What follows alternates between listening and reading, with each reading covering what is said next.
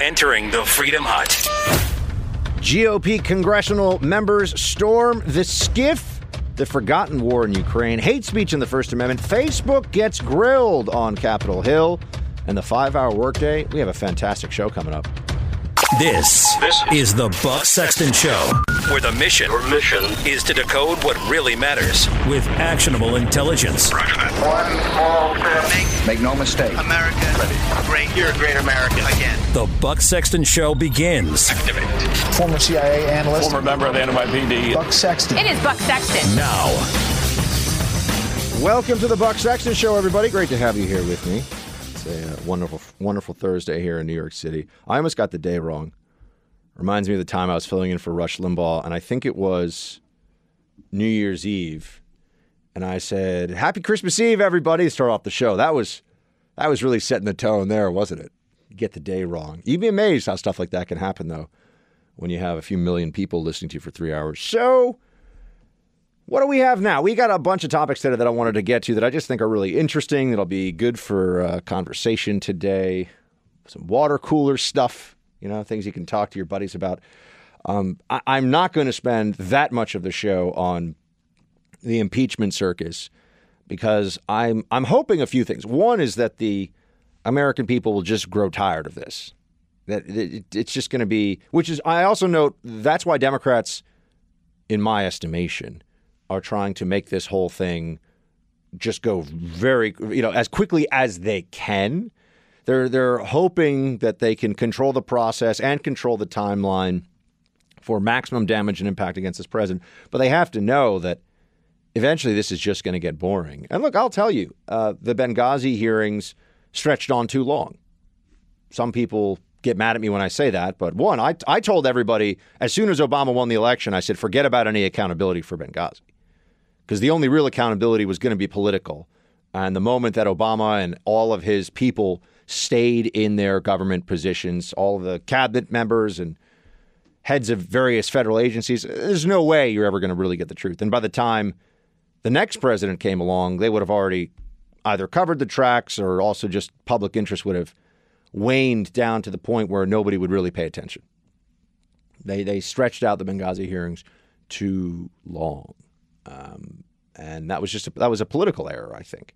Now, the initial hearings were absolutely worthwhile. These hearings are ridiculous, but here we are. We already know what was said on the phone call. I don't really care what the perception of different government employees who work for the Trump administration was about whether a policy issue felt a little too political for them, or I frankly don't care. This is fundamentally what President Trump did in Ukraine is not a crime. They keep trying to say it's a crime. It's not. Even if all of their assumptions and their framing of this and the narrative is true, there's not a statute that has been violated. Otherwise, you'd be hearing about it all the time. This is why you're also hearing the emoluments clause. Emoluments clause once again. That's supposed to be the one that ends the presidency. Sure. Good luck with that. But this is a question of whether you think that the president did something that was a political violation, meaning that people would be uncomfortable supporting him because he wanted an investigation of Russia collusion origins stretching back to the 2016 election. That whole theory, which was used to get a special counsel going, which was used to investigate Trump associates, to throw Trump associates in prison, that happened.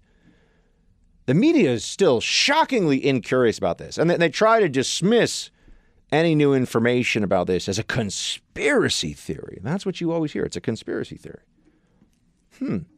Well, what is the difference between having a series of events that you tie together with some hypothesis that you then want to test out through an investigation and a conspiracy theory when it comes to Democrats? See, they make the judgment before there's the investigation. That's why they are so set on calling it a conspiracy theory. They're trying to negate whatever real information comes out of Durham and Attorney General Barr going to Italy, going to different foreign counterparts and saying, hey, what was going on here? Who was this Mifsud guy? And what was said to Alexander Downer of Australia? And How did all this get going again? Who in the FBI thought that this was worthy of a full field investigation? Who thought that meeting with Christopher Steele, the author of the phony dossier, that was not just a good usage of government time and taxpayer dollars, but that it should be, in large part, almost entirely the basis for a Foreign Intelligence Surveillance Act FISA warrant? Those aren't questions that journalists would find interesting? No, of course not. I do believe that there's some degree of protecting themselves that is tied to all this as well. They recognize that the journalistic establishment in this country, which is a hard left establishment now, well out of the mainstream of your standard American in their views of the world, their views of what's right and wrong, journalists have become a class unto themselves. Because to be a journalist, unless you're willing to operate in the much smaller pool of conservative media, which is what I do, but to be a journalist in the broader sense, you have to play by their rules and agree to their terms and also sign on for their agenda. If you don't sign on for the agenda, you're never going to get anywhere. You're never going to write something that people read. You're never going to be on TV that people watch. It's not going to happen. And so they're not interested in getting the truth as a class, as a group, almost like an entity. And it couldn't be any more clear. They also are willing to run interference for what is the biggest partisan sham process. I mean, in some ways, it's actually worse than the special counsel. The special counsel had more teeth, had more legal force behind it. But they're completely, at least there was some guidance, and there was technically supposed to be oversight of the Department of Justice. That Rod Rosenstein decided that there really wouldn't be any effective oversight of the Mueller probe was a decision that he made as a Trump appointee. That's on him. And at some level, I suppose, well, the president couldn't remove him because everybody would have said it was the end of the republic. You know what I mean, though. But in this, Congress is just making it up as they go along. And that then brings me to the latest here, the storming of the SCIF, Secure Compartmented Information Facility, I think. Man, I used to be so good with all the acronyms from my time in the CIA. I knew all the cool acronyms. I could speak in acronym-ese. I knew all the I knew the military acronyms, intelligence acronyms, federal government stuff. Really was like just a constant alphabet soup bouncing around inside my head. And now I have to sort of think about them a little bit. I'm like, what's the name of the... I was so sad. Somebody asked me recently, or I was talking about the French Domestic Intelligence Service, and it actually took me a minute to come up with it. The General Directorate of Security in France. It took me a second. I couldn't remember. I said, man, Buck, your CIA skills are getting rusty, my man. But I digress. So what happened with the SCIF? You hear a lot of journalists throw that term around today. They like to use the cool insidery government lingo. So what happened inside the SCIF? Well, Representative Matt Gaetz, who I always feel like he is the guy who is the bad guy in the frat movie, who's like giving the nerds, the protagonist nerds wedgies. He just kind of looks like, I'm just saying, people have said about me that I look like a bad guy from a John Hughes movie in the 80s. Sort of a similar idea. So maybe, I see in others what some have seen in me, although I'm so nice. I would never give the nerds wedgies. The nerds and I was kind of a nerd. The nerds and I were always friends. But Matt Gaetz decided that he was going to pull. This is a stunt. Let's just be honest about it. It's a stunt. If you were a Democrat, if you're a leftist, you'd say this was raising awareness. But they decided that there's this area in the Capitol where the classified information is kept and where members of Congress can see the classified stuff. And that's where all the happenings of this impeachment inquiry are really going on. It's happening behind closed doors, and the stuff's being kept in classified settings. And that's why the leaks that are occurring are so precise and targeted, always to damage Trump. Here's what Representative Gaetz, fresh from throwing nerds in the pool for showing up at his Toga party, no doubt. Here's what he had to say. Play 13. We're going to go and see if we can get inside. So let's see if we can get in. Congressman, can we have any questions? We're going in. Congressman, any... You get the idea. He's like, we're going in. We're going in, bro. Okay. That's one way to go. So they're going in. No surprise here. The Democrats are completely apoplectic in response to this. Representative Ted Lieu, who is facing none other than my friend Brandon Fricke, who we had on the show as an independent candidate out in California. We really hope Brandon at least can make it a painful and expensive reelection for Ted Lieu if he's not even able to have a massive upset against him. But Ted Lieu, who's a Russia collusion conspiracy nut and has already debased any sense that anyone could ever have of his integrity in this process. Here's his version of why this whole walk into the SCIF occurred. Play 11, please. You may wonder, why is it happening now? Because Bill Taylor gave a devastating opening statement yesterday. They're freaked out. They're trying to stop this investigation. They don't want to hear from witness Cooper today.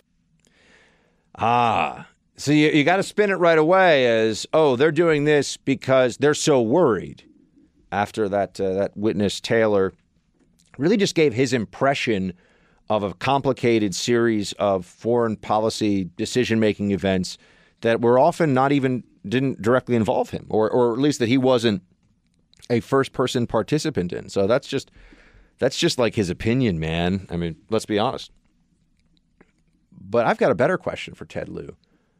Why can't we see the transcript of the many hours of questions after Taylor's testimony? Why is that not? Why is only the prepared, clearly anti-Trump Taylor statement leaked to the media, but we don't know what was said in the session afterwards?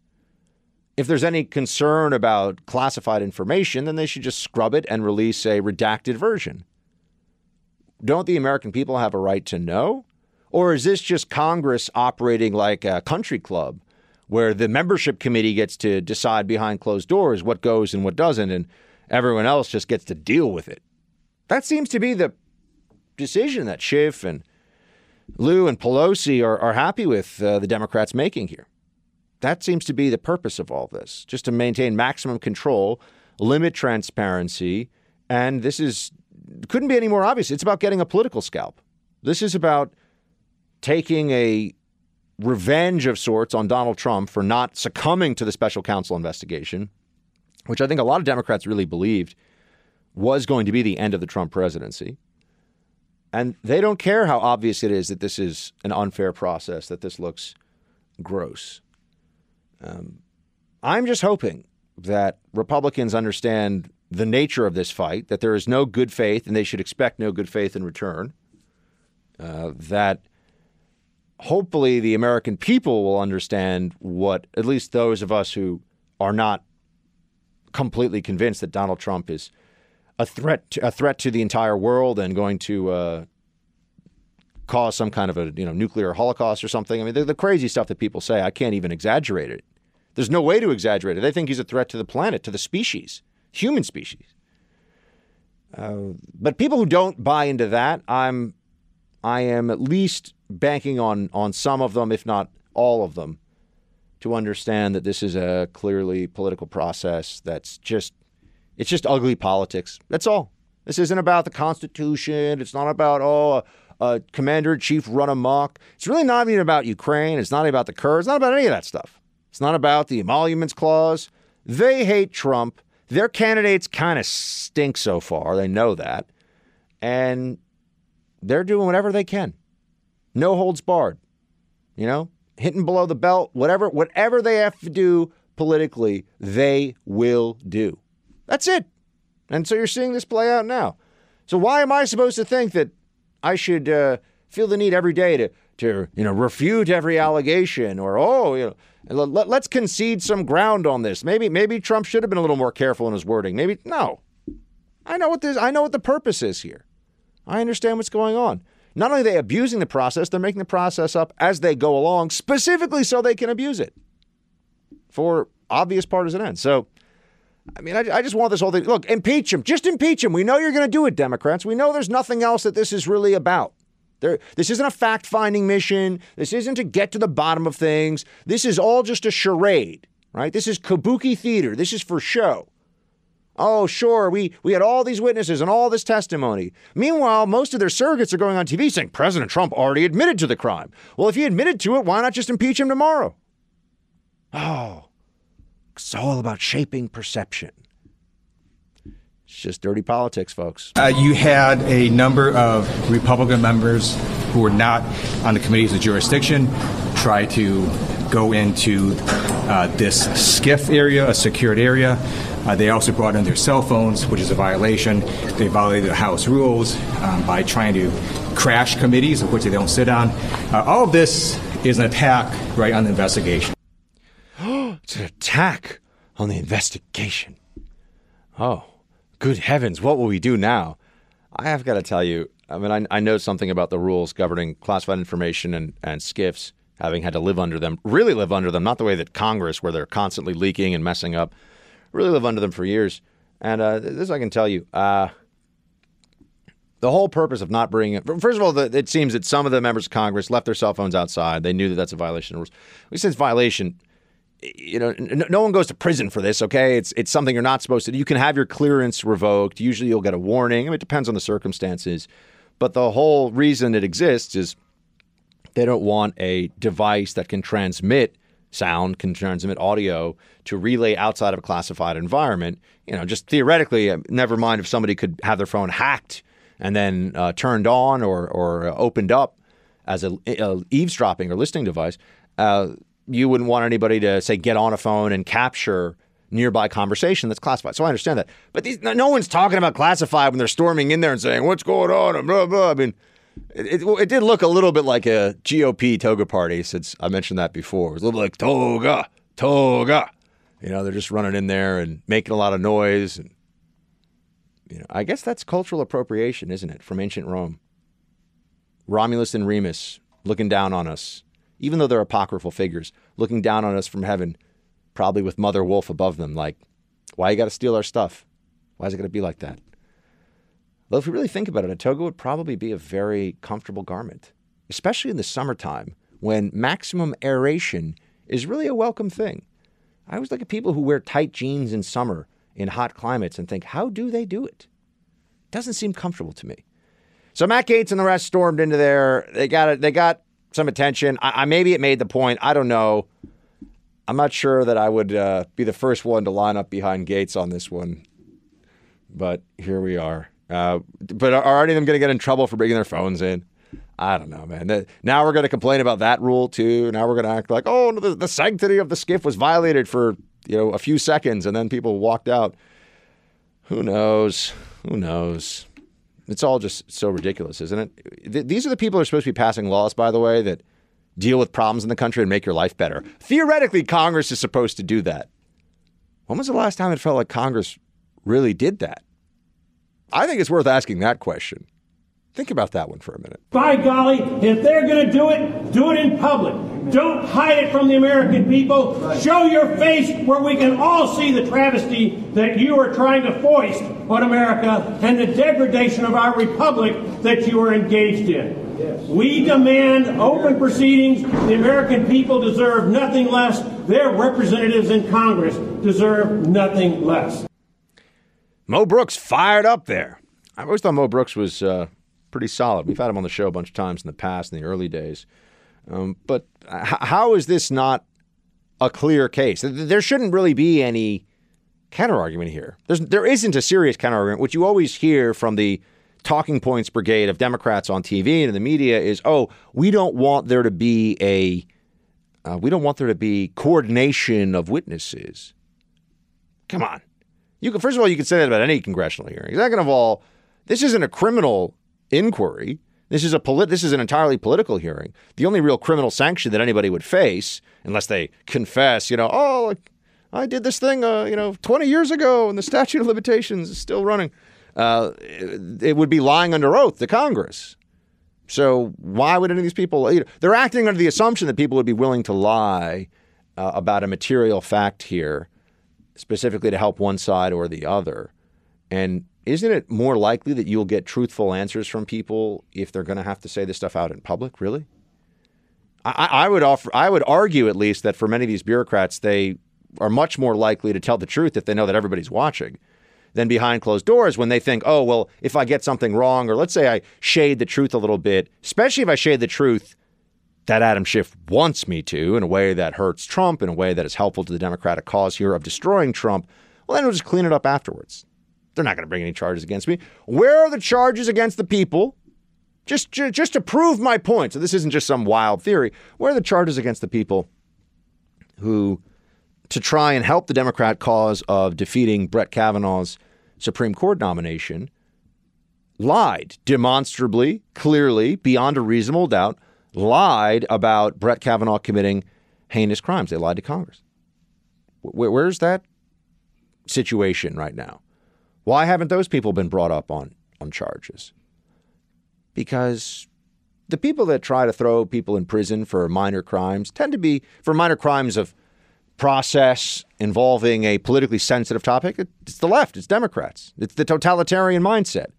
Most conservatives I know are usually like, whatever. I mean, if it's not that important, no one got hurt, give them a warning. Maybe that needs to change. Although, as I've recently been saying, we try to make the left live under their own rules, and they just don't. So I'm not sure that strategy, whether it's about what you can say or speech rules or rules for politics, they just embrace the hypocrisy. They embrace a two-tiered system of something for Democrats and something else for Republicans. How do we get beyond that? I don't know. Then it just turns into an all-out battle for power. It's a power dynamic playing out. But what do we see happening right now? Well, I mean, I think that the Democrats are worried about their candidates. Joe Biden's fundraising is abysmal for the moment, which means the money seems to have been cut off first, and I think the polls are going to follow very soon. Obama and Clinton's biggest donors, according to Politico here, are behind Biden. So the Democrat, there really is such a thing as the Democrat establishment. Or when I talk about the Democrat apparatus, it's the major media outlets, which all favor Democrats. But, who are they supporting in this? The major donors, the big dollar donors, the major donors who have connections into media, into corporate America, with the unions. That's the Democrat establishment. And they have been completely carrying not so bright, deeply unimpressive Joe Biden on their shoulders this whole time. Well, we got some of the Obama connection going on here with him, so he's the one that we can make the next president. But what anybody who understands politics, especially in this current era, would know is, but didn't work for Hillary. Why would that work for Joe Biden? Against Trump, a non-traditional candidate, who, by the way, is raising huge sums of money for his reelection. So in the war chest, Hillary outspent Trump dramatically and Trump still won. Remember that this time around, that dynamic may change quite a bit. The money that goes to the Trump campaign, I'm sure, will be much closer to what it was, rather much closer to the Democrat challenger, whoever that may be, than it was when Biden and when Trump was running against Hillary. But that's part of the anxiety here. And this is why I think even saner Democrats in the Congress are looking at this whole impeachment procedure, process, whatever, and saying, well, I guess we got to do something. I guess we got to go on with this here. I mean, Representative Steve Scalise raises the most important question. If we had an honest press, they'd be asking this every day. Why is Schiff doing this in secret? What does Schiff have to hide here? Producer Mark, would you please play Congressman Scalise 16, if you would? What is Adam Schiff trying to hide? I think that's a question so many people have, so many of my colleagues have, so many people in the press should have, is through those hidden closed doors over there, Adam Schiff is trying to impeach a president of the United States behind closed doors, literally trying to overturn the results of the 2016 election a year before Americans get to go to the polls to decide who's going to be the president. And frankly, it should be the people of this country who decide who's going to be the president, not Nancy Pelosi and not Adam Schiff in secret behind closed doors. What better example could you have of disrespect for our democracy? I know it's a republic, but Democrats always call it our democracy. We have a democratic process for a republic, a Republican form of a republic as our government. We have voting, so I guess it's democratic in that sense. But we do not live in a democracy, certainly not a direct democracy. But just for our institutions, right? We've heard so much about that. What greater disrespect could one show for our institutions than in the run-up to an election year, trying to create a brand new and largely secret internal political process that does at least have the possibility of ejecting a president from office before the American people can vote again and decide.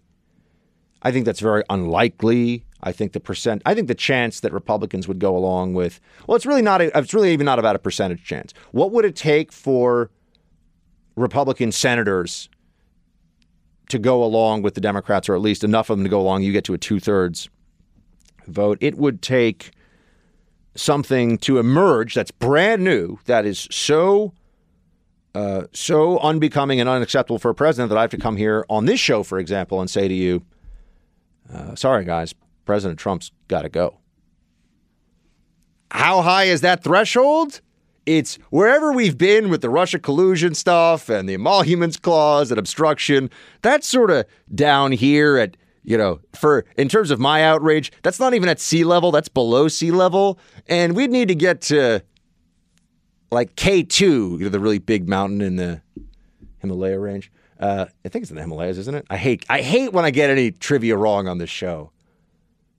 Someone actually told me recently that my name comes from Middle Latin for sacristan. So sexton actually comes from the sacristy, and that's where the sexton, the person who takes care of the church. I don't even know that. I was just hanging out with a friend of mine, and she tells me this. I was like, oh, wow, learn something new every day. But anyway, hopefully I got that one right. The point is, it would have to be a monumental, a massive, entirely new revelation. I mean, this is not even the universe of that. Short of that, which I would say is not even a 1% chance. It's probably a 1 in 1,000, 1 in 10,000% chance. They're not going to remove the president, which then raises the why the heck are they doing this? And if they're doing this, and they're going to impeach him, by the way. Mark my words, they will impeach this president. You will have an impeached President Trump going into re-election in 2020. And they're doing that because it's what the base demands. It's what the far left emotionally requires to deal with their hurt feelings after Hillary didn't become president. It was like so mean. She was totally going to shatter that glass ceiling. Going into the 2020 election, that's what this is all about. But to use a process that should be reserved for serious and egregious violations of law and or of expected conduct for a president. This is where the high crimes and misdemeanors. What is that? Well, judges used to get impeached for drunkenness on the job. If you look back at impeachment, it's happened more to federal judges than any other office. And it's happened for, I think it was like loutishness and drunken behavior. I don't know. Toga. I mean, stuff like that basically could get you kicked out of being a judge back in the day. Bribery. But bribery is also a crime. But bribery would be something where, if the president of the United States accepted a bag of cash to sign a bill, yeah, he's got to go. But he hasn't done that. Right now we're just getting into hypotheticals. It's crazy town. But to use this process the way that they have in such a nakedly partisan way and pretend that they're doing it to protect our democracy and the will of the people, they're just, whatever the truth is, they are doing the opposite of that and saying that it is the truth. Whatever they're accusing Trump of, they are the ones actually doing. We are living in the upside down world, but this is what happens when you have Democrats who unfortunately have far too much cultural power, far too much media power still. And, look, we don't have enough. It's a frustration. We don't have enough cable news outlets for an alternative point of view to left-wing lunacy. We don't have enough. We've got one great one. We need more.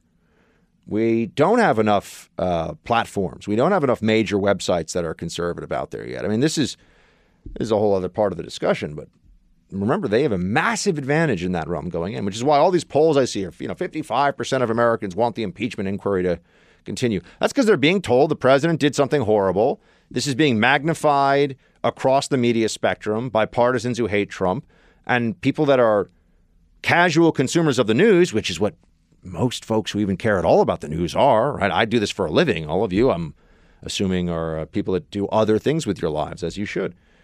There's a few hosts who listen to this show because they need to pick up some pointers. But nonetheless, this is where we are, folks. I know it's improper grammar. This is where we're at right now. We don't deserve a president who goes out of his way to make life in America harder, crueler, pettier. He said he's working for the forgotten American. Well, he forgot about the forgotten American. Joe Biden thought that was clever, I can assure you. He's working for the forgotten American. He forgot about the forgotten American. That's going to be your next president? He's not even entertaining. Say what you will about Trump. Guy can be a little thin-skinned, a little erratic, a little, who knows. He is very entertaining, and he does not back down. That gets you a lot, at least in my book these days, in politics. And he, on core conservative issues, is fighting for our team. You know, sometimes it's worth asking, because this is where I also separate from a lot of my never Trump former colleagues and friends. Let's say we found out in 10 years that Trump this whole time was really a Democrat pretending to be a conservative. If we look back at hopefully an 8 years of Trump presidency, and it has been overwhelmingly, not entirely, spending too much money. There's some stuff that's not limited government, that's not constitutional conservatism, but overwhelmingly has been in line with what we want. Isn't that why you elect a politician? Should you even care? Would you care if a person turned out internally felt like they were a Democrat, but they decided to, for a period of time, identify as a Republican? There we have it. Their political identity, and do things that Republicans and conservatives wanted them to do. Isn't that the single most important thing? This is for elected office, right? He's not the leader of a church. He's not the Dalai Lama, big hitter the Lama, flowing robes, beautiful. Where were we? Oh, yes. Speaking of the small fundraising situation for Joe Biden right now, you can tell that there are a bunch of candidates who are just hoping that the push behind Biden from the establishment is just going to get transferred to them. And you know who they are. It's Kamala, it's Booker, it's Buttigieg, it's maybe Klobuchar. But there's a few. There's a few who have to know that they can't win with the current trend, but they might get that switch of the Obama and Clinton donor network. And once the media, when does CNN decide that they're going to change their favorite candidate? Because CNN always wants to make sure that they're helping whichever Democrat's going to win. Because for them, it's about access as much as anything else. They want to be on the good side of a Democrat administration, get all the big interviews. Remember, big interviews are just money. If we're really going to break down ways that our politics are corrupted and I don't have the answer to what to do about it, every time a president decides to give an interview to one news outlet over another, it's the equivalent of dollars. It really is. It's ratings, it's money.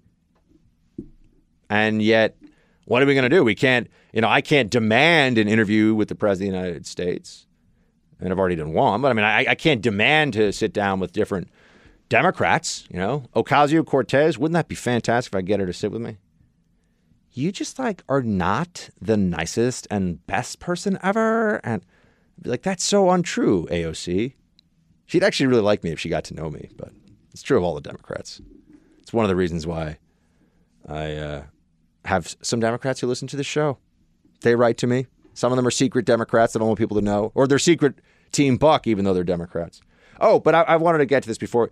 Cory Booker is saying that, hey, if you need somebody to replace Biden as the establishment guy that you're propping up, it's me. Play it. So those Democrats who are looking for an alternative now, I want to make the case today very directly that look no further. I can and have excited a diverse coalition of voters. I can and have united progressives and moderates. And I will not divide this party and drag others down in personal attacks for the sake of winning a short-term polling boost. We need to keep the long view in mind, not just winning a primary, but beating Trump, understanding that this is a moral moment.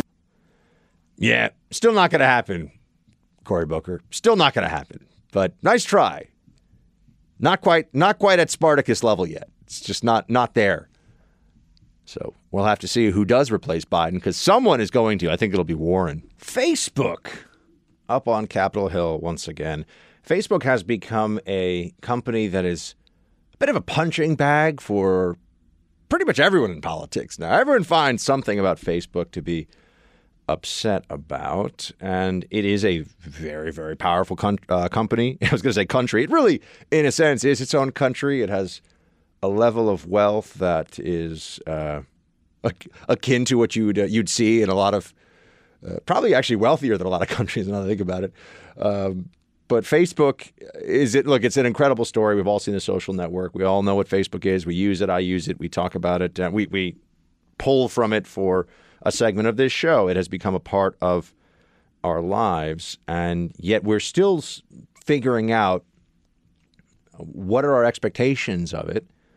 What should Facebook be required to do by the government? What should customers, which remember, you are the product. You're giving them all your information all the time.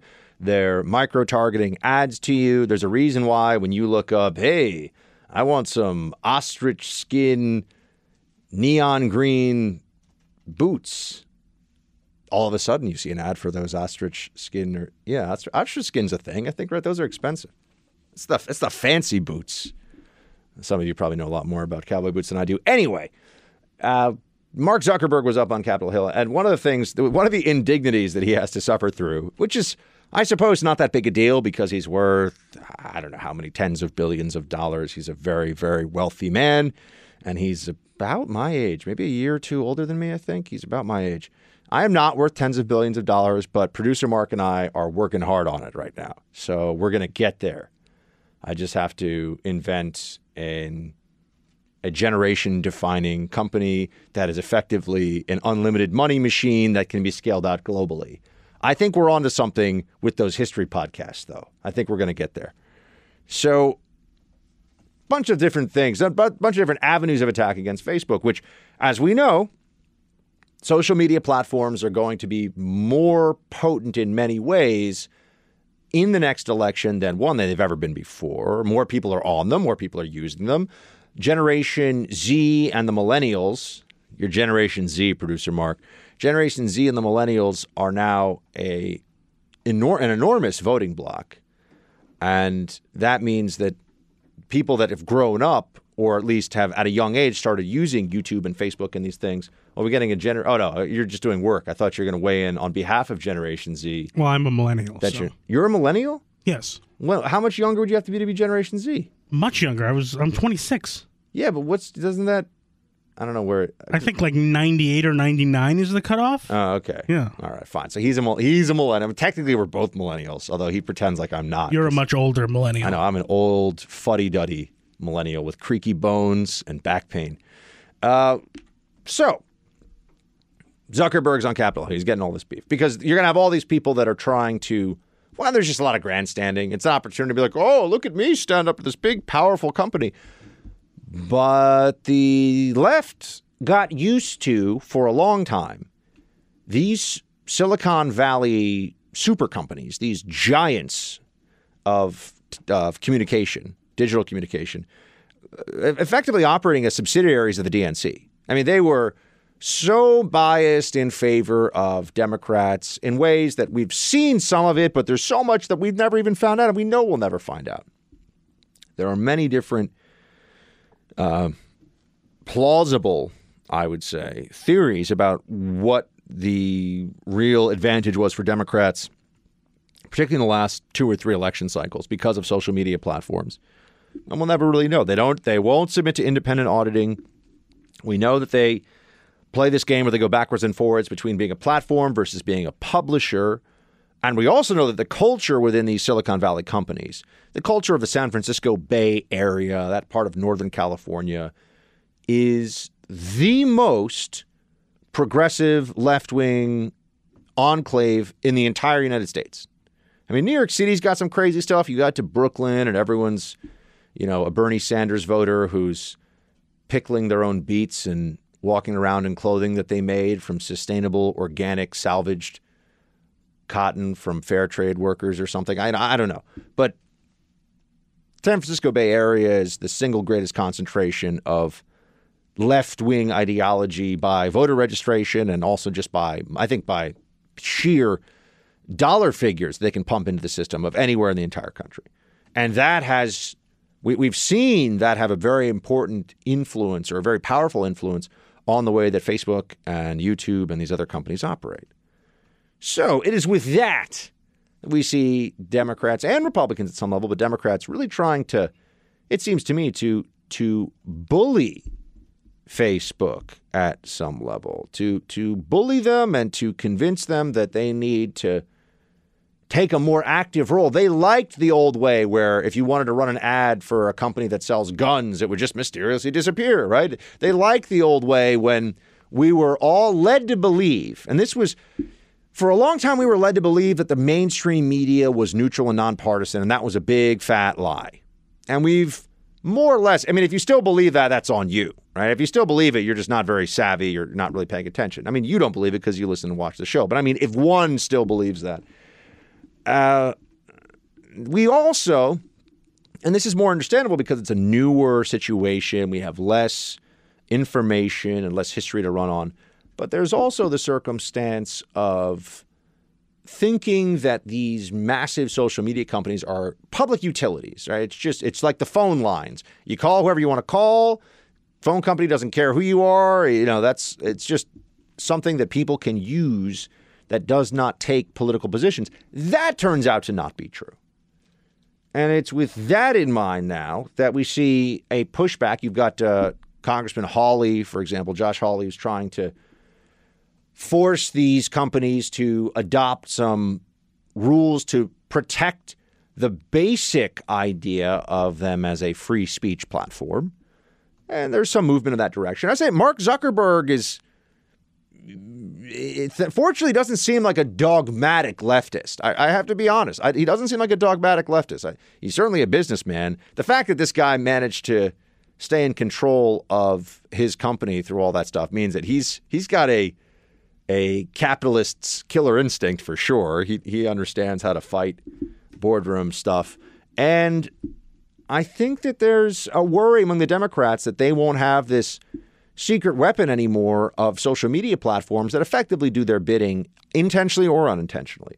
And that's where you had AOC, who doesn't really understand the First Amendment, definitely doesn't understand the Second Amendment, but doesn't really understand the First Amendment, trying to score some points here against Mark Zuckerberg. We have a few moments. Here we go.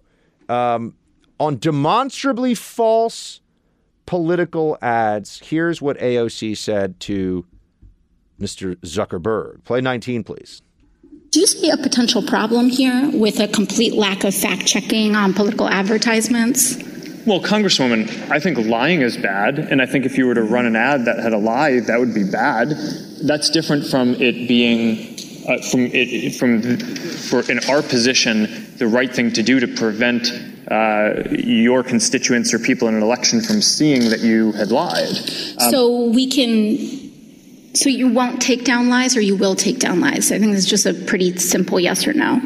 Congresswoman, I'm not talking about spin. I'm talking about actual yes, disinformation. In most cases, in a democracy, okay. I believe that people should be able to see for themselves what politicians that they may or may not vote for. So you won't take them their down. Character for themselves. So you won't take. You may flag that it's wrong, but you won't take it down. Congresswoman, it depends on the context that it shows up. Organic post ads, the treatment is a little. See, AOC and the left don't understand nuances here, don't understand the competing values.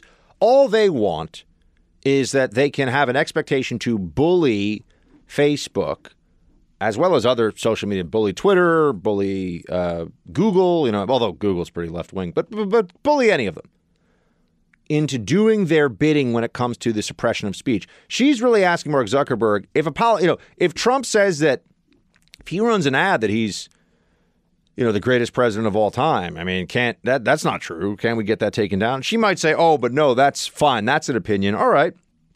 What's a fact versus an opinion to Democrats? They run around calling the investigation of Russia collusion origins a conspiracy theory all day. So does that mean that anything about the Russia collusion origins, any opinion that somebody raises on that should be discounted? See, Democrats have abandoned free speech. They want control of speech, cancel culture and social justice. These concepts, which have risen to be much more important to them and much more potent than what should be a universal and shared value for all Americans, which is the right of free expression and not just a free press, but freedom of speech, free ideas, the free exchange thereof. That is now secondary to the ability to control the conversation and decide what is acceptable to be aired in public, what is acceptable for people to find out about. She's pushing him on fact-checking. Here's a fact that I want checked. I'm a Republican politician, let's say, and I want to run an ad on Facebook that says there are only two genders. Is that false? Does that get taken down? Is that a lie? There's a lot of political implications of that, by the way. There are two genders, male and female. Am I a liar? Ask a Democrat that. Some of them will say yes. They'll say that's an untrue thing. That is propaganda. Maybe it's even hateful. It could even be hate speech. There are two genders. What does Facebook do with that? That's all I wanted to say. A big, like a bumper sticker that pops up on your Facebook feed. There are two genders. What would they do? What would AOC want done in that situation? Is that a spin issue or is that a fact issue? When they're demanding that politicians, that campaign ads, which are very important going into election cycle, Facebook ads, this is how you really get your message to people. I mean, I live in a very blue state here. I barely ever see political ads. They don't spend any money trying to win over the presidential vote here in New York City. But Facebook stuff you'll see. Facebook stuff you can see anywhere across the country. And if you're telling me that I have to make a choice between a very successful Facebook campaign for my political candidate or running a bunch of TV ads, I think I'd probably do Facebook. I think it's better. It's more likely to have the intended. People would argue about this, but I think it's more likely to have the intended outcome. They want control of this. Democrats are concerned that they no longer have the comfort of the expectation that Facebook and YouTube and these other companies will do what they want them to do officially and unofficially and suppress conservative points of view. Remember, fake news, which Donald Trump turned on the media, was initially a charge that was made about people supporting Trump spreading lies on the internet. They were the ones. The initial accusation of fake news was made by the media against the Trump campaign, really, or against people that support Donald Trump. And then he turned it around on them as a way of saying, okay, well, sometimes people say things about me or that would support me that aren't true. But you, the New York Times, and you, the Washington Post, also publish stories that are fake, publish stories that are not true. So what are we to make of that? Fake news. And then why do you think it upsets them so much? Because he took what they threw at him and he threw it back at them and it hit them even more. How could you even begin to do this, though? To have fact checkers regular. PolitiFact, for example, is a joke. I mean, Snopes, I mean, these different fact checking sites are preposterously biased. But this is the same version or the same basic circumstance that plays out with the left. They say, the science supports us. And then you say, well, actually, no, the science, but they like to pretend, but science supports us, except in these places where it doesn't. Oh, the fact checkers support us. Well, that's because the fact checkers are a bunch of liberal journalists posing as fact checkers. Isn't that surprising? It's not surprising to anybody. But I have to say, Zuckerberg did a pretty good job up there on Capitol Hill. He's leaning into this a little bit. If he had some charisma, he might actually run for office one day. Vaughn, can you explain why you've named the Daily Caller, a publication well documented with ties to white supremacists, as an official fact checker for Facebook? Congresswoman, sure. We actually don't appoint the independent fact checkers. They go through an independent organization called the Independent Fact Checking Network that has a rigorous standard for who they allow to serve as a fact checker. So you would say that white supremacist-tied publications meet a rigorous standard for fact-checking? Thank you. Congresswoman, I would say that we're not the one assessing that standard. The International Fact-Checking Network is the one who is setting that standard. Wow. Ocasio-Cortez calling the Daily Caller a white supremacist-tied news site. I know many people at the Caller. I have friends at the Caller. It is a place that is perhaps best known, or one of the reasons best known, is Tucker Carlson was for many years the editor-in-chief. I don't think he still is. He might still be, technically. White supremacist-tied Daily Caller. I mean, for someone to be talking about facts and truth and then to call the Daily Caller a white supremacist-tied news site, based on what exactly? I mean, my friend Sagar Enjeti, who is of Indian heritage, who worked at the Daily Caller for years and then took over for me at Hill TV, was tweeting about this today. She's like, "What is she even talking about? What is this? To call a publication like that white supremacist? I mean, this would be like saying, the Huffington Post, a publication that's favorable to Islamic terrorists. I'm just going to say it. I don't have any basis for it, really. I mean, I disagree with their take on radical Islam, and I can make a case, but at some point, we've got to stay within some realm of reality, right? At some point, you've got to have some backup for these kinds of allegations. And it's just a perfect example of why you could never trust the left in a regime of censorship to do anything other than suppress ideas they don't like, not adhere to any generally applicable principles, and just do everything that they can to make it effectively impossible for people to have a contrary point of view. That's the country they want to live in. AOC, the Democrat, socialist left, wants an America where there's only one acceptable point of view on any important issue, and other points of view are to be actively suppressed and punished and eradicated. That's very clear. They do not believe in the free exchange of ideas. They do not believe that people could have controversial opinions about things, which I would also note, one of the great advantages that we have had over other cultures and civilizations in the world, places like China, where there's a tremendous amount of ideological conformity, is that you have people that will break the mold here, whether it's in science or in politics or any number of things. It's, in fact, the person that takes the unpopular idea and then wins people over to his or her side that often moves the needle more than anybody else. But collectivists hate that. Let's talk about a 5-hour workday. No, I mean, really, let's actually talk about a 5-hour workday for a second. Sounds like a great idea to me, I've got to tell you. I'm sure many of you feel the same way. Well, it turns out that some people have began to try this out. They're willing to see if the basic theory here would be correct. And more or less, here's how it goes. A tremendous amount of office culture, which I say with a degree of, gives me a shudder, because I've spent way too much time, especially at the CIA. Office culture was just a big part of it, man. You're just in those cubicle farms, just walking around, drinking coffee, making copies, all that stuff. And you realize that time in the office has been taken, in our minds, this has been made to equate with productivity and being a worthwhile employee. And we've all gotten used to this idea of an 8-hour workday. Well, the 8-hour workday really comes from the period of the Industrial Revolution, where hours in the assembly line, or hours in the factory, did directly, because there was no way to go beyond whatever it was that you were doing hour by hour, really. Now, the factory could become more efficient, but you as a cog in that machine were just doing the longer you were there, the more output there would be.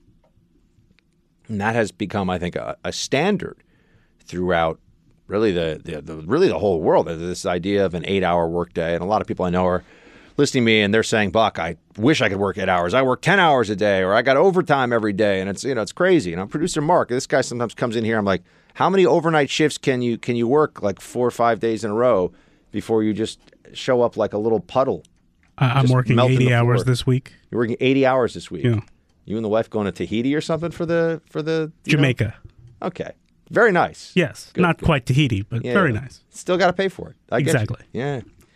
So 80 hours this guy's working over here. Now, he has to be here for the hours of the shows that are on the air. So there are cases where there's a necessity of time spent on these enterprises that it doesn't, you have to be there, right? I do a 3-hour radio show every day. I got to be able to put out those 3 hours of radio every day. There's no way for me to do a 30-minute show and cover 3 hours, right? So there's some, okay, put that aside for a moment though. The general thesis that we all operate under is more hours, 8 hours is is the standard. It's the standard. And that the more hours you spend in the office, the more productive you're going to be. Well, it turns out there are some companies now that are testing this in Bielefeld, Germany, for example. Yeah. So why don't we have more time to go to the sculpture gardens and drink some Hefeweizen perhaps and, go dancing, go listen to some techno music. If I'm working 8 to 10 hours a day, it's very difficult. I get very tired. Yeah. So they're trying this out in Bielefeld, Germany. Lasse Reingans, guten Tag, has realized, according to the Wall Street Journal, that taking time to check Facebook or respond to reply all emails distracted him from work goals and caused him to spend extra hours at the office rather than with his young daughters. So when he acquired a small tech consulting firm in late 2017, he introduced a radical idea. Reduce the workday to 5 hours from the standard 8 while leaving worker salaries and vacation time at the same level. They were not sure if I was kidding, he says. Some of them thought I was testing them, but I was being serious. Employees, they ran this whole test. He says that employees can, in fact, deliver the same output during a focused 25-hour work week as in 40 hours interrupted with distractions. I think this is the way things should go in the future. I'm just going to say it. I think this is what should happen. I got a whole bunch of Buck's radical ideas. Here's one. Let's stop waking up kids, especially in adolescence, at 6:30, 7 o'clock in the morning, jamming them into a classroom at 8 a.m. and making them sit in that classroom or a series of classrooms until 3 or 4 o'clock in the afternoon every day. This is nuts. I was exhausted for most of high school. You play sports after school. You do a couple of hours. You go to you're playing a basketball game or something. Or you go play in a football game, and you end up exhausted. And you're put in. And look, let's be honest. I think the reason that kids go to school so early is because parents want to drop the kids off on their way to work, and so the parent schedule drives what we're doing with kids. But it's not necessarily best for the kids. Kids need more sleep. Just going to say it. I would have been a better, more productive student in high school if I could have slept till 9, 9:30, 10 o'clock in the morning. That would have been great. And keep them later if you need to. Anyway, I got a whole bunch of radical ideas. I got a lot of things I got to put out there that I want changed. And there's that book, The 5-Hour Work Week. Now, that's really radical. This is the 5-hour work day. But for those of you that, like me, have been cubicle creatures, which I did it. I put in my years. I put in my years in the cubes, man. Oh, I fought with fax machines and printers. Printers were the bane of my existence. Oh, Buck, why don't you do this and collate it, and then you're going to scan it, and then you're going to put it in the PDF and the blah. I was like, what? I had to figure this stuff out all the time. That's why that scene in Office Space where they take the printer out and they beat it with baseball bats was so, so sweet. But I've spent way too many hours in offices, and I can tell you that I'd say, and bringing back to Office Space, remember when he says, the main character says, I think in any given week, I do about an about 40 minutes a day, I think he says, of real, actual, or maybe it's 40 minutes a week, real, actual work. And anyone who spends time in an office will tell you this is true. Anybody who spends time, in the office will let you know that that if they were told, here are your tasks, here's the output that needs to be done, and if you got it done by 1 or 2 o'clock in the afternoon, you could leave. Would they be able to eliminate distractions and have a more concerted effort over that period so that the company gets the same benefits, but they have a shorter workday? And also, does the company then have a happier and even more productive and more creative employee on their hands? And I think the answer is yes. Think about all the distractions of social media, personal email, phone calls, walking around talking to producer Mark about whether baseball or hockey is more boring. I mean, these are the things that can really divert you from the work that you have to do. See, he's working right now, so I'm poking at him when he actually has things he has to do. I heard you, and it's noted. Yeah, okay. He can get back at me later. Point here being that there's all this stuff that distracts us all, but we're like 8 hours, and sometimes 9 hours. Then you get into law where they have all the billable hour stuff, so that they just want to spend as many hours. The incentive of our whole corporate law structure is to extend out and spend as much time doing your tasks as possible to bill you as much as possible instead of making the whole process shorter and more efficient for everyone so that it would be based more on outcome. You could have more of a retainer schedule. You pay somebody to work on the project. The idea being that, from start to finish, it'll cost X and just do the bids that way. No, what they do is they get a senior associate, gives it to the junior associate, gives it to the paralegal, blah, blah, blah. It's just all meant to suck as much money from you as possible. That's what the corporate legal system is doing. Right now, every lawyer listening across America is like, yep, it's totally true. And all of them know that they're being told more billable hours. All right. What if we could start to develop an office culture? Remember, these things are new inventions in human history. The idea of an 8-hour workday, a 40-hour work week, weekends. These are new phenomenon in the history of our species. I mean, relatively speaking, this stuff's only been around for 100, 150 years, depending on what exactly we're talking about. There was not a work week before. Yeah, maybe people had Sundays off, the day of the Lord's rest in America at certain points in our history. But other than that, it's like you open the store if you wanted to do business. You close the store if there's no business. I mean, this is the way things work. You're running a farm. You got to make sure you plant the crops and you get the food. There's actually a fascinating guy on this particular topic. His name is Naval Ravikant. And I have very rarely listened to a podcast, someone else's podcast, not that I listen to my own podcast more than once, but someone else's podcast more than once. I listened to Joe Rogan and Naval Ravikant. Maybe this was a couple of months ago that they first sat down together. And Naval is a very sharp guy, very smart guy. And Joe Rogan's a fantastic interviewer. And it's just interesting because he approaches things from the perspective of interesting guy who's curious, though, and knows what he doesn't know and wants to get answers so that everybody learns more who's listening, which is a great approach for any media endeavor. And it's why his podcast is so huge. But I was listening to this Naval Ravikant exchange with him, and Naval has a whole theory. And he started AngelList. He's a Silicon Valley guy who's rational and reasonable. He's not a leftist. He's not a conservative. He just approaches things on an individual issue basis and tries to find out what's true and what works and what doesn't. He says that all of this stuff of corporate culture, I mean, really comes out of the Industrial Revolution. He says if you go even before agriculture, that was the first time that you had people working in cooperatives or in a collective sense. If you go pre-industrialized or pre-collectivized agriculture, human beings worked in bands that were effectively family and then tribe and then maybe, city state, maybe, larger village or something. But there were these concentric circles. And the way that work was done was you worked when you had to work and then you rested and you didn't. You worked very hard for a little bit and then you weren't working at all. And there wasn't this sense of constantly going through a set schedule of you just have to work because you have to work because that's what you've been told. He calls it work like a lion. I saw this recently where, a lion, if you ever see them, those of you like me, I used to spend way too much time watching all of these nature, history shows.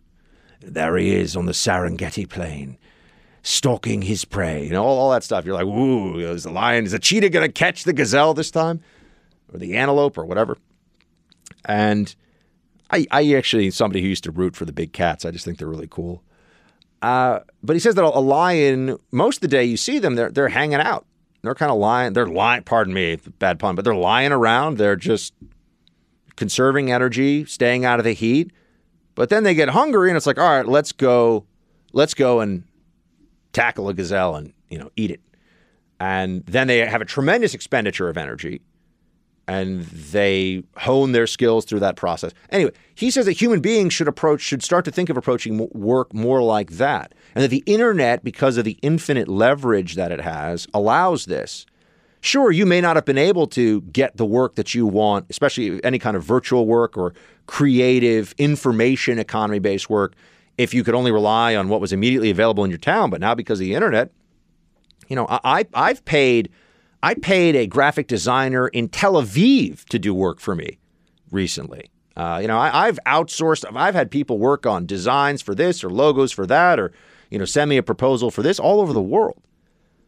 And that is going to be eventually the direction that a lot of careers, a lot of work starts to go in, because you're really not necessarily, going back to this 5-hour workday, you're not necessarily more productive. You're certainly not necessarily happier by spending more hours in the office. There's only so much real intellectual energy that you have on any given day. I mean, even doing this show, I do a 3-hour radio show every day. My 3-hour show is about the max of what I think I can do at a certain level. If I did an 8-hour radio show every day, I could probably do it. And if, Team Buck wants to make it rain dollar bills up in here, I could probably do that for you guys if the numbers were right. But it would be brutal. And by the 4th hour, by the 5th hour, I've actually done 6 hours of radio in one day. So I've gone through this before. Your voice starts to give out a little bit. The Republicans and the Democrats, you start to just, your brain just turns to mush after a while. I think about all these people I know who work in investment banking and corporate law, these different professions.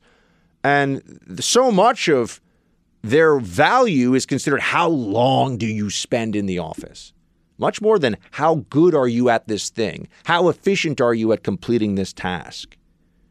And that's a redesign of our whole approach to working in corporate environments. I think that we're going to see more efforts at this because work-life balance, especially, and now I sound like one of these consultants that talks about this, but work-life balance for millennials, for the younger generations, people don't want to work for the same company for 40 years and retire.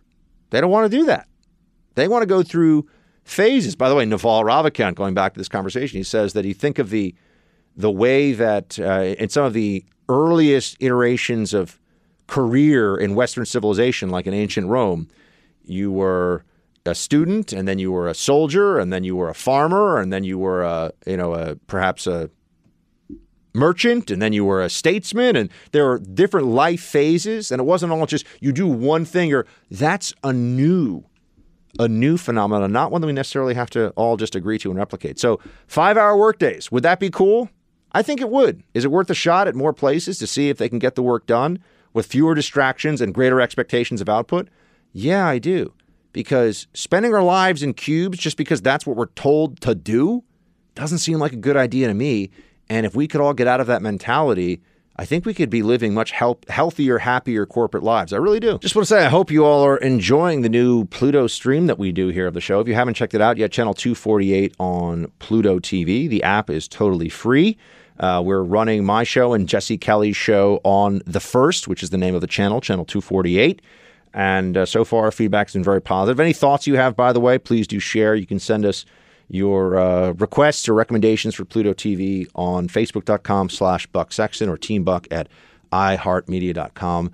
And then, of course, the podcast. As you know, we are sharing this podcast every day by about 3 Eastern, sometimes a little earlier, which means that I want for all of you listening this to be your daily download. And if you know anybody who listens to podcasts, please do pass along to them.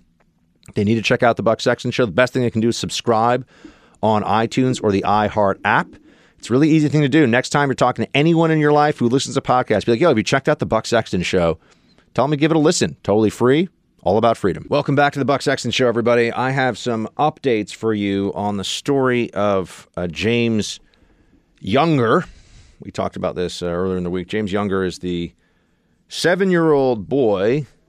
I know I'm supposed to say they instead of he now. This is what I'm told. 7-year-old boy who is at the center of a court-mandated, court-involved custody dispute that has to do with gender affirmation and gender transition. Essentially, this is, we are told, a 7-year-old transgender girl, I suppose, right? Because if you're a boy, you're trying to be 7-year-old transgender girl. That's what the story is. That's what we are being told. Okay, let's look at this for a moment, shall we? The Washington Post has a version of this story up today I thought was very interesting. First off, that they like to use, they being the Washington Post, like to use they, which is a plural pronoun for a 7-year-old boy now, because the mother, Dr. Georgioulas, I think that's how you say her name, says that this young child is, in fact, transgender. Just an interesting note here, because I've pointed this out before, that this doctor, and this I'm sure surprises pretty much no one, has a medical practice where she talks a lot about, she advertises modern parenting. She's a lib, folks. The doctor's a big liberal. This is exactly what I would have expected. And I'm sure if we were to dig into this a little bit, the doctor, it's just a coincidence that this pediatrician who has custody of these twins, and one of them is this boy, this pediatrician is, I'm sure, very vocal and very committed to transgender rights and transgenderism. I'd be willing to bet if you were to dig into this some more, you'd find out. And now I'm not saying that necessarily means that Dr. Georgioulas has engaged in brainwashing of a 7-year-old to affirm a certain political purpose or to be part of. It's really a political affirmation, not gender affirmation that's happening here. But I am saying it's suspicious. I am saying there's a part of me that goes, wow, another progressive who happens to, it's never parents who are like, yeah, we're just like normal parents. Go to church on Sunday, like take the kids to get some ice cream. It's always parents who are, big proponents of alternative lifestyles and transgenderism and modern new age parenting and, have a lot of wind chimes in their house and, essential oils and stuff. Those seem to be the parents that somehow have transgender kids. I'm not talking about transgender adults. I'm talking about transgender kids. This is just a fact. There is this correlation between people who are transgender activist, and then all of a sudden they have a child, and that child is transgender. Oh, remember some study that came out of Brown University a little while ago that had to be suppressed. Had to be suppressed. In fact, it was peer-reviewed, published, and then retracted. The study was a look at whether, among children, transgenderism was psychologically contagious. That's not how they phrased it, but that's essentially what the study looked at. Meaning that when one student shows up at school and says, hey, I'm transgender, when it's a 7 or 8, 9-year-old, then the likelihood of another student deciding that he or she is transgender goes up dramatically. Now, you could say that maybe that's because, this one student had all along been transgender and that this just broke the dam, so to speak. Or you could see the amount of attention and special privilege and elevation given to the transgender student who is 7 or 8 years old. And another impressionable 7 or 8-year-old child sees this and goes, maybe I am too. I'd like to get all this attention. That study was, I mean, they burned it to the ground. They pretended it never happened. They pulled it off the internet. We can't. And it was a study done by people who look at the issue of transgenderism. It was a academic peer-reviewed article that came to the conclusion that, transgenderism is effectively a psychological contagion for kids. They see it and then they think, well, maybe I am too, which means that it's not some innate characteristic at birth. It's a social construct that might have also deep psychological roots, but whether or not those deep psychological roots should be affirmed is a very difficult and complicated question, isn't it? So I just would note that they'll pretend the science is on their side here, but any science that the left doesn't like about this stuff, they will negate. I have seen already some debates around this where transgender activists will say, what about intersex people? And I've been on this from the beginning. I've been saying this from the beginning. If it's about intersex individuals, then they're claiming that there's a physical distinction that makes someone transgender that does not exist in a vast majority, over 99% of transgender cases. Transgenderism is almost entirely a psychological phenomenon with no physical roots whatsoever. So to point to somebody who has the very genetically aberrant or unusual characteristics of some male and some female genitalia, also known as being a hermaphrodite, that was a previous term. That term has fallen out of favor now, or they don't like it, which is fine. I don't care. I'm just saying it's now we're to refer to it as intersex. But the reality of intersex individuals really has nothing to do with the transgender debate, because transgender individuals are not intersex. And that's not and intersex individuals have been for a long time. Usually there's much greater, the sexual characteristics are more clearly one gender than the other, and then a determination is made to go with that gender. And sometimes it's very minimal or vestigial characteristics of the other gender that can be dealt with quickly at birth. And then, anyway, not to get too into the details here, because I've read a bit about this stuff. But what we have now is a progressive crusade underway.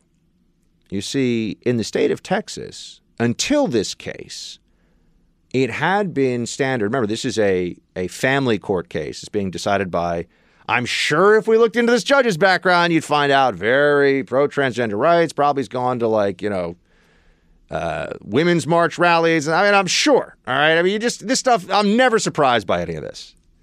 So you have a female judge who has given sole custody of these twins, including the young James Younger, to the mother, Dr. Georgilis, who is a modern medical practitioner, whatever that means.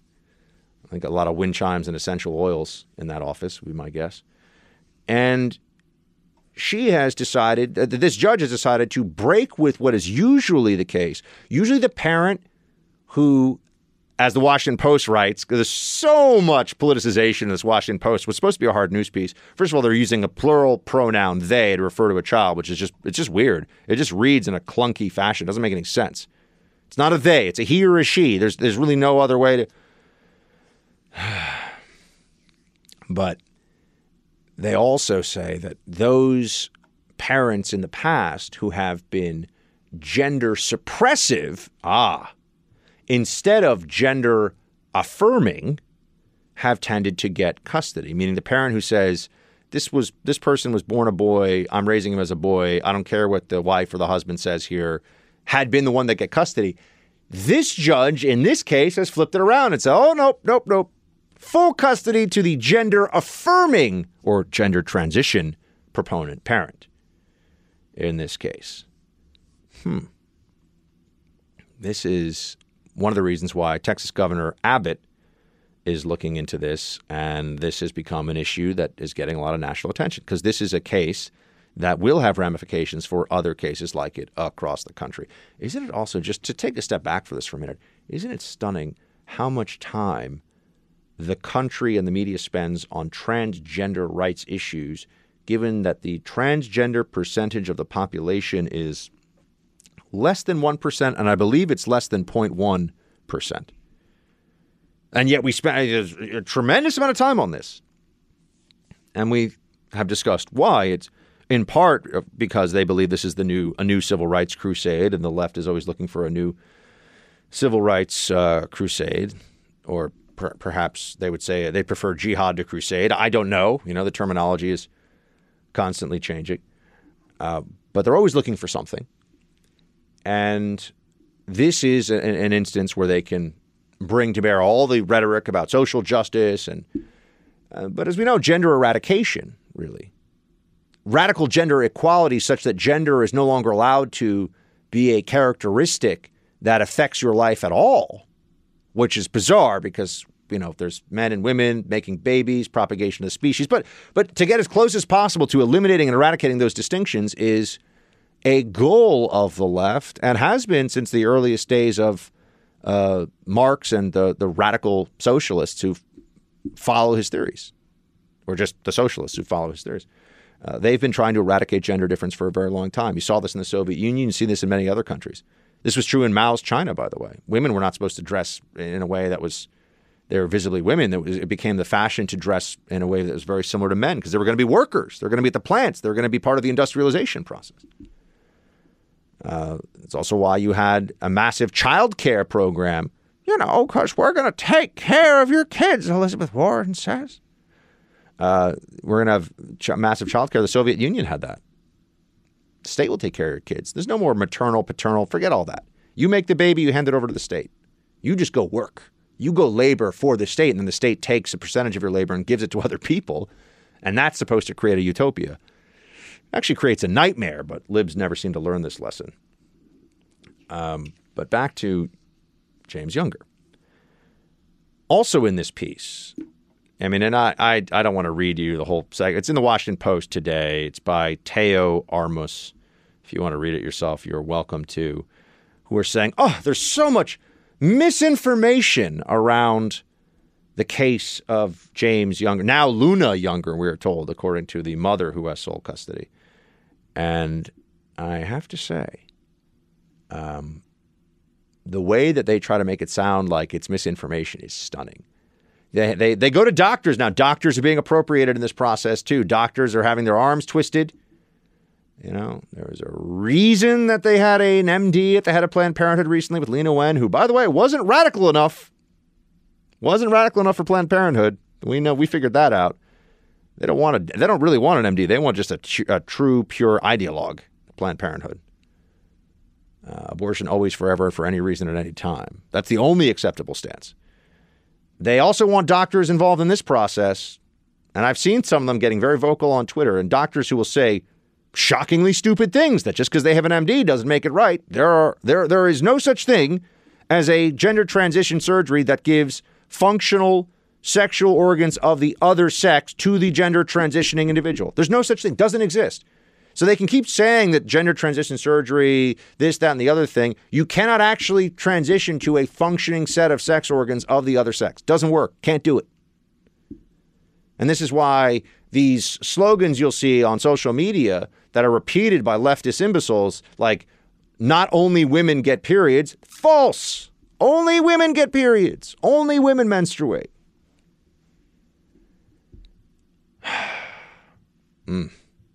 Only men can create the stuff that, makes the babies with, Anyway, we all remember this from health class. But what do they say the misinformation is? They have all these huffy experts. They're so outraged at the conservative misinformation.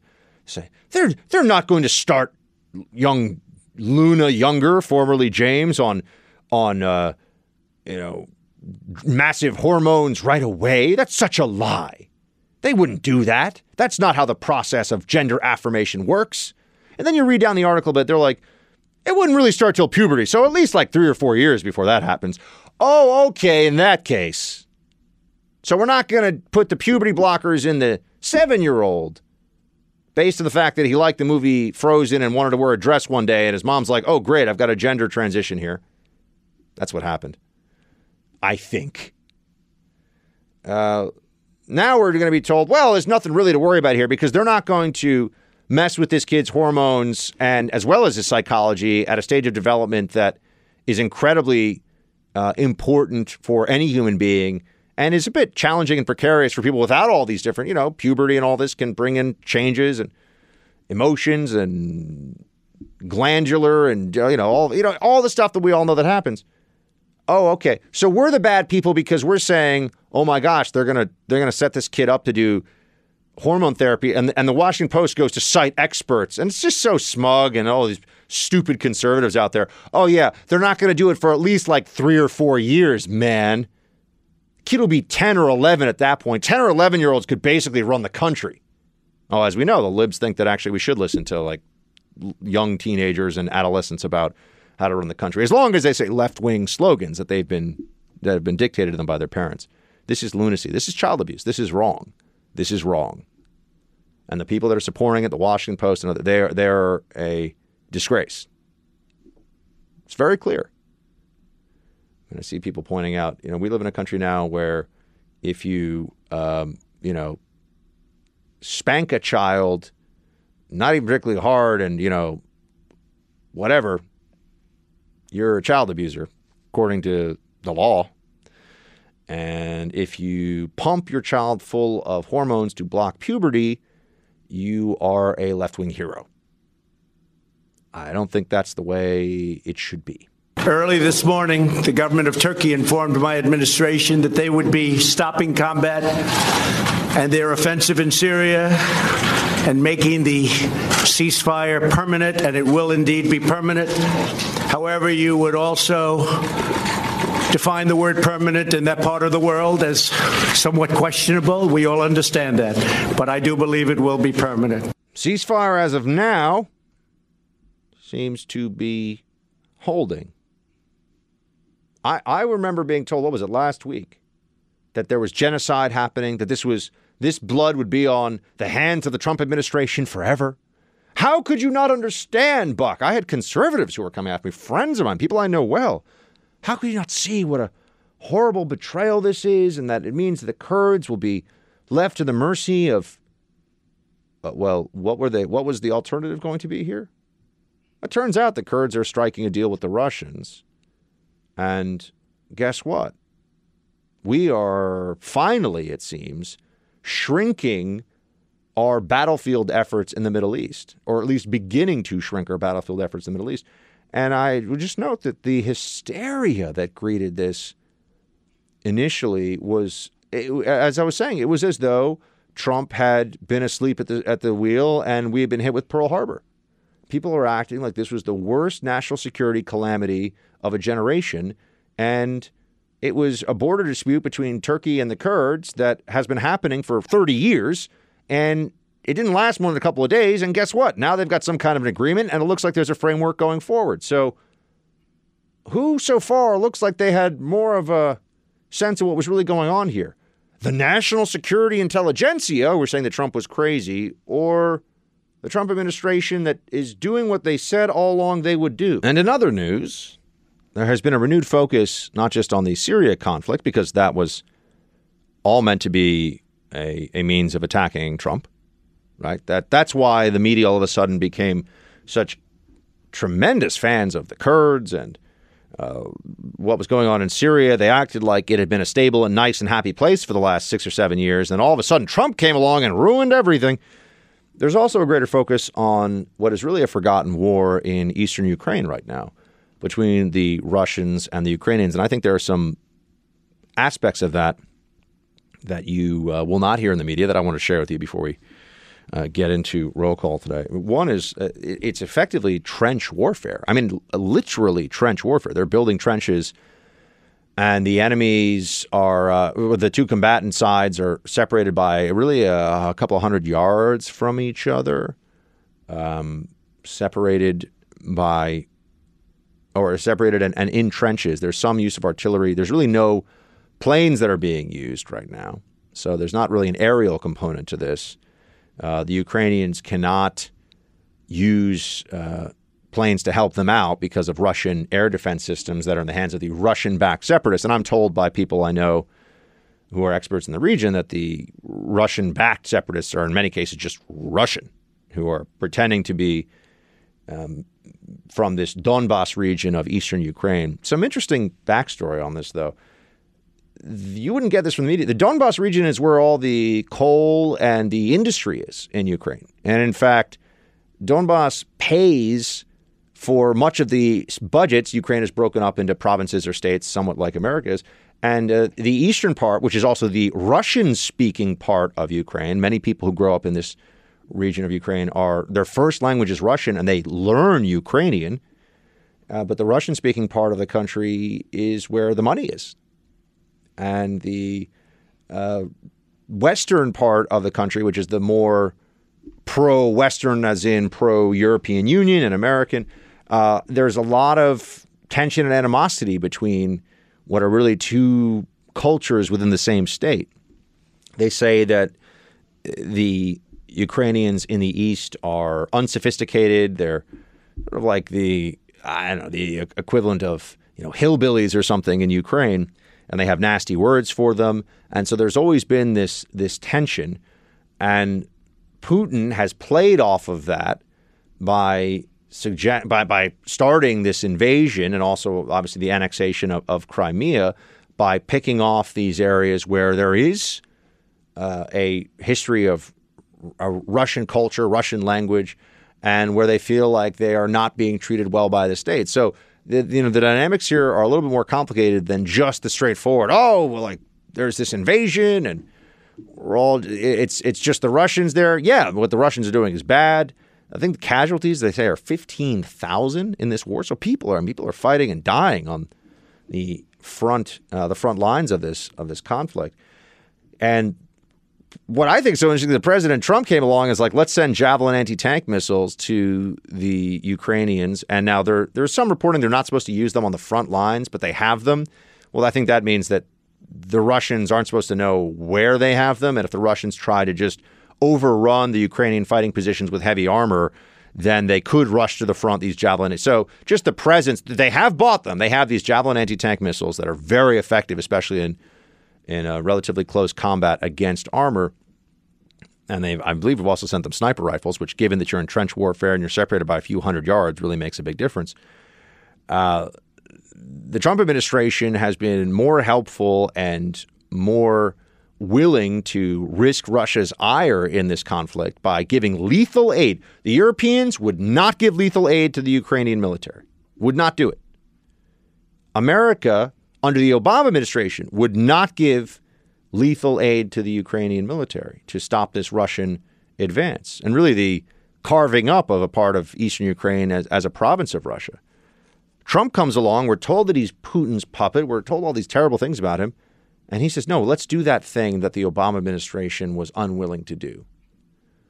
And so I think that this is all helpful to know when we're talking about the military aid. The military aid was not held up. The military aid continued. It's been very necessary. Ukraine is not a wealthy country, does not have a particularly high level and professional military. So they really do need the assistance. And the Trump administration has provided that assistance and has actually provided more assistance than Obama did. So if we're going to talk about this, I think we should at least have those basic facts in place. And with that, my friends, the roll call. The show ain't over yet, folks. Keeping it real. It's time for roll call.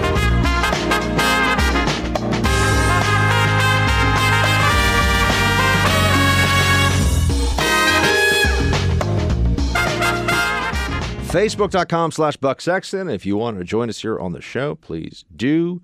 Start off with Mesa. She writes, Producer Mark. Oh, look at this. Now we get fan mail for Producer Mark. Love your witty comments during the show. Your friendly disagreements with Buck keep cracking me up. Keep up the good work. Mesa. Mesa, you are my favorite listener. There we go. Number one, Mesa. So that's all it took. But thank you so much for writing in. Producer Mark is smiling ear to ear. And he trust me, he will continue to keep me honest and keep me in check here in the hut. My head's already big. He doesn't want it to get figuratively big. So that's why we got Producer Mark here to make sure it all stays on task. Adam. Right. Wow, another producer. Buck, I think you should task producer Mark with adding a lot more movie drops like Let Off Some Steam, Bennett, or Dogs and Cats Living Together, Mass Hysteria, Shields High. Producer Mark, would you be up for adding in some movie drops? Maybe if I get some help here in the Freedom Hut. Yeah, because right now, you guys can't see it, but producer Mark is operating like several I got like computers 6 all at once. He has to kind at the same time. Yeah. It looks a little bit like, remember the guy in The Matrix who's got all the computers? But yes. Your setup is like guy. that. Yeah, except you have to kind of move around in the chair to get to all. At least I have a rolly chair, so I can just use my legs to get around. He's like swirling and swiveling around during the whole show to try to get to all the different computers to make this thing. We're like a 2-man band in here where there's playing a lot of different instruments and you would never know. Yeah, and you're the singer. I just sing. Exactly. That's right. He does all the other stuff. He's running around. He's doing drums and tambourine and guitar and playing the bass behind his back and doing all kinds of stuff like that. Basically. Yeah, good job. Thank you. Well done. Mark, I don't get why we are fretting so much about the Kurds, since it was their homeland being targeted by ISIS. Wasn't it really us helping them instead of them helping us? The Kurds really don't share our values. They adhere to Sharia law, and over half of their women are subjected to FGM. These people are not really our friends. We just shared a common enemy. Well, Mark, the Kurds were staunch allies, and I would say that my time with the Kurds in Iraq would tell me that they have built an enclave of stability and real civilization in northern Iraq, including during the worst times in that war or when things were the most unstable in Iraq. So I do think they deserve some credit for that, and they have not stabbed Americans in the back. They have not been an untrustworthy partner on the battlefield for the most part, with probably very, very few exceptions. So, and as to, I'd have to look at the numbers. I do know that there is some FGM, which is female genital mutilation, which is practiced in some of the Kurdish areas. I do not know what the percentage is. And I also don't know how extreme, without getting into details, how extreme the procedure is. There is some variance in that as well. Steve writes, Buck, I've historically only been a podcast downloader, which gives me the convenience to listen when I have breaks in my day. Recently, I've been tuning into channel 248, the first on Pluto TV, and letting it run on my center monitor while I'm working. Very happy with this option. Side note, you recently praised the movie Tombstone, and you were 100% spot on. It's the best modern Western ever made, and my number one favorite movie of all time. Shields High, have a great day, Steve. Well, Steve, thank you, my man. And yeah, Tombstone it's a great, highly, highly watchable movie. My brothers and I have sometimes argued this a little bit because at least one of my brothers doesn't like the scene where Kurt Russell walks out in the river and goes, no. Do you know what I'm talking about, Mark? You haven't seen Tombstone? Oh, my God. Team, you gotta light producer Mark up on this one. That's just madness. That's just unacceptable. He has to watch Tombstone. You would actually like it, by the way. We're not giving you annoying homework. It's a really, really good movie. But yeah, that scene didn't really like all that much. I thought it was great. I think it's Val Kilmer's best work. Someone wrote, don't read this on air, so I won't, but I'll read it later. Karen! Okay, sent me a link. Chris! Uh-oh, here we go. Remember your comments on air regarding the Beto gun reform proposal? You're wrong. Beto was right. Firearm deaths close to 40,000 and not close to 15,000. No, Chris, you're not listening, sir. Firearm deaths, I'm not including suicides in gun violence. Suicides are different than people being shot because they're in the wrong place at the wrong time or from gangs or from murders or whatever. And that's just that's because if somebody wants to commit suicide, there are a lot of ways to do it that, don't involve a gun. So by conflating all gun violence, suicides and gun violence together, it's just meant to inflate the statistics. So, yeah, Chris, pay attention. Try to think a little more. Try to do a little more work on that one. Let's see. Jen writes, finally looked up what Pluto was after you kept mentioning it. Very cool. Well, Jen, thank you. I think it's very cool, too. So, yeah, I like it. Andrew, Buck, last night you compared someone compared your Warren impression to Towelie from South Park. You mispronounced the name, and I had to start running through characters in my head to compare to your Warren impersonation. After I thought through about 4, I realized it was Towelie, a pot-smoking towel who's only worried when he can get high and famously asks the kids if they want to get high. Ask producer Mark to pull a clip of Towelie and then do Warren the same thing, and I guess we can see the similarities. Although Towelie has a better grip on reality. Do you know who we're talking about here with Towelie? Now that he described the character, I kind of think I do. But there's a lot of terrible stuff in South Park, so there's so many characters. Yeah, I mean, I've got to say... Terrible in a good way, I mean. Yeah, I've got to say, I like some of the South Park stuff that I've seen. I just can't watch that much of a cartoon. I kind of tune out cartoons after a while. Yeah. But some of the stuff is brilliant. And I do need to watch... Apparently they went after China... legitimately went after China in a recent episode. Yeah, did they play a clip? They did. Do you have it? I had it last week. I don't know. We might have played it. I wasn't here. Yeah, you weren't here. Banned in China before it got banned in China. That's pretty cool. That's what they did. They named the episode Banned in China, I think. And then it actually got banned in China. It did, yeah. They also did Muhammad in a bear costume, which I got to say, that's, yep.